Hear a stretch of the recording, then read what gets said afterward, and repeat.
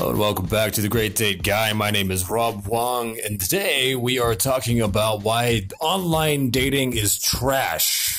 You need to do this instead. So some of you may know that I am a massive proponent of doing anything besides online dating. If you are looking for a relationship or a fling or whatever it is that you're going for, I think online dating is a terrible, terrible option. And here's why. So years ago, they did I believe it was a UCLA study where they were examining how much of communication could be conveyed through just words. And what they found was, unsurprisingly, the vast majority, the study said 97%. I have some disagreements about the way that the study was set up. I believe that it was kind of biased. But overall, it still proves the point that the vast majority of communication isn't through the words that we say, it's how we say them, right? My tonality, how I deliver something, completely changes the meaning of the words that I convey. For instance, I could say, "What the hell, dude?" versus, "What the hell?" Right? Like one of them is exciting. Right? And the other one is angry. And the meaning is completely different. And we lose that. We lose eye contact. We lose body language. We lose all of the means that we normally have when we're talking with people face to face when we go to what is arguably just a text-based environment, right? If I'm going to online date, the thing that I'm relegated to, the thing that I have to do is text. And why would I handicap myself like that? The thing about dating, I think, is that it's such a trust-based activity, right? And it's really hard to build trust and emotional connection over a medium that, quite simply put, is totally ambiguous, right? If my words can land in any way, and I'm talking to people that are extremely triggered from being rejected over and over again on a dating app, there's only one way that my words are going to land, and it's that they aren't going to land positively. Instead, there will probably be stories, right? There will probably be stories about how this person is not treating me well, how they are not respecting me, how they're wasting my time. And you might notice that coming up for you when you're online dating as well. So already we're dealing with a lot of barriers, right, to attraction even happening, to human connection the human connection even happening, right? Before we even get started on the human connection component, you've got two major obstacles interfering with your results. Now, I also want to tie this to an interesting study that I happened to locate that has to do with attachment theory. So if you remember in an earlier podcast, we talk about islands versus waves. That is the insecure attachment styles. About half of people are those attachment styles. Now, most men happen to fall into the category of islands. Of course, women fall into that category too, and there's nothing wrong either way, right? And it's completely normal for either gender to be an island or a wave. However, when it comes to dating apps, islands are disproportionately represented. That is to say, in short terms, the people that you're going to run into are very, very likely to leave the relationship or do things that damage the relationship so that they can be alone the minute that they're too confronted, right? When stress gets too high, when emotions get too high, they will sever connection. Again, studies have shown that 80% of people on dating apps are islands, meaning that you will get ghosted more there. It will do more to demoralize you about your dating situation and convince you that you are not attractive than anything else that you could do, including approaching people in person, which is exactly what we're going to talk about next. So there's a golden rule in sales. If you do any kind of person-to-person interaction, right? If you are trying to get a deal done, whether you work selling telephones, I guess people don't really sell telephones. Whether you work selling home security door to door, or whether you sell multi-million-dollar mansions, the rule is always the same. This applies to people who broker deals that are worth $100 million or more. The rule is always the same. You meet up in person, right? This is the best option. Your golden hour right? In photography, there's the concept of golden hour where every photo that you take is brilliant, right? It's perfect because you have the edge. The lighting is great naturally. It's usually in the hour or half hour before sunset. But your golden hour when it comes to interacting with people is when you can be face to face with them. And anything short of that pales in comparison. So if it works with sales, then there's no reason for it to not work when it comes to getting into the dating game. Because what are you ultimately doing? You're asking people whether they're a yes or a no to spending time in intimacy with you.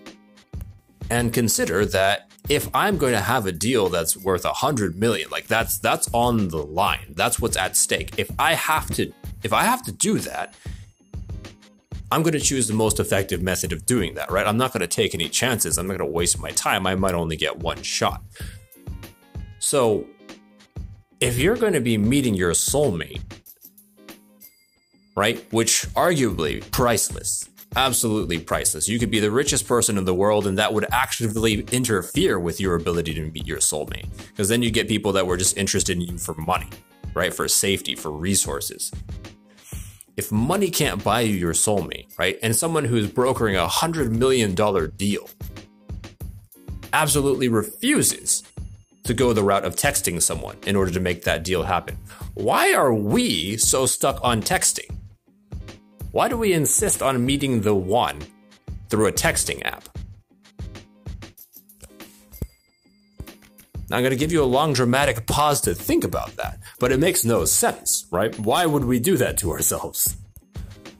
So I want you to consider that we are ultimately robbing ourselves of our greatest tool when it comes to being in dating, when it comes to being in the dating pool, playing the dating game. We're handicapped. And it's because we're choosing to play it safe, right? Anytime that there's a behavior, like everyone complains about online dating. I haven't seen it. Like Tinder is rated like 3.5 stars out of 5, right? People don't like it. And yet we persist in using it. And when this kind of behavior happens, it's 100% because we are getting some kind of reward for continuing that behavior. So I'm going to be really, really direct with you. What is it that you or I or anyone else gets out of using a dating app? Well, first of all, it's the illusion of progress. If I swipe and swipe and swipe and I have a few text interactions, I can tell myself that I am at least taking action on this front. I am doing something to meaningfully move my dating life forward. When in reality, what I am actually doing is running into a bunch of people who are about to ghost me and who are probably going to be duds. The other part of this is that we get to avoid taking a risk, right? It is far less risky to swipe on someone's profile picture and send them a quick text that we've copied and pasted from a guide that we found online, compared to showing up fully authentically ourselves to a total stranger that we've never talked to before, right? If I were to ask you to just have a conversation with someone attractive that you've never met before, what are the odds that you would just go and do it without first trying to fight me on it, right? I mean, if you put me in that situation, I know I would fight you. I wouldn't want to do it, right? You'd have to really, really push me in order to do that. And that is the payoff that you're getting. You get to avoid being in that situation of discomfort where you get to look bad. And take that with a grain of salt, right? That doesn't make you a bad person. It really doesn't. It makes you human. And at the same time, it's really helpful to recognize that pattern. Because the minute that we can begin to address that, then things can change. The reason why so many people are struggling with dating right now, the reason why Japan has like a reverse dating epidemic where not enough people are dating and no one's getting married, is because of the same thing that we just discussed. We aren't taking enough risks. And we aren't putting ourselves out there. And at the end of the day, it's really counterintuitive, right? Because on one hand, our brains are trying to protect us. They help us avoid putting ourselves in danger, right? In danger of making a social blunder, in danger of making ourselves look like idiots. But on the other hand, it causes us to show up in a way where we're not really ourselves. right? When it comes to dating, most of us have been told over and over again to put our best foot forward. You know, we show up in a way that's not really who we are.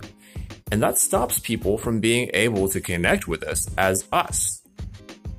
And I believe that completely defeats the purpose of dating. There's no reason to pursue dating if I'm going to do it that way. Why would I want someone to fall for someone that I am not? Am I going to just pretend to be that person for the rest of the relationship until it crashes and burns and I feel hollow inside because no one loves me for me?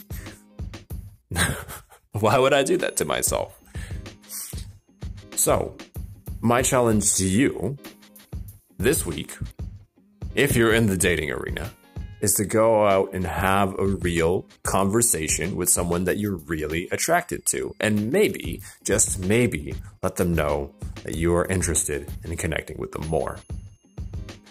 You don't have to put it all out there. You don't have to tell them that you're madly in love with them, even though you might be after meeting them for the first time. But I want you to go out and have a conversation and authentically let them know that you might be interested in spending more time with them. You consider them to be attractive and see where that gets you. In fact, if you're feeling particularly ballsy, I shouldn't even phrase it that way. If you want to guarantee yourself some actual results, I invite you to do that with 5 people that you encounter in one day. Because statistics will work in your favor in that instance. You will ultimately get one person who is really, really interested in learning more about you and connecting more deeply with you. And that's where you can work your magic. And you won't have to spend weeks on Tinder swiping in order to make that happen. And that is all the time that we have for today. My name is Rob Wong. This has been another episode of The Great Date Guy, and we'll catch you in the next podcast.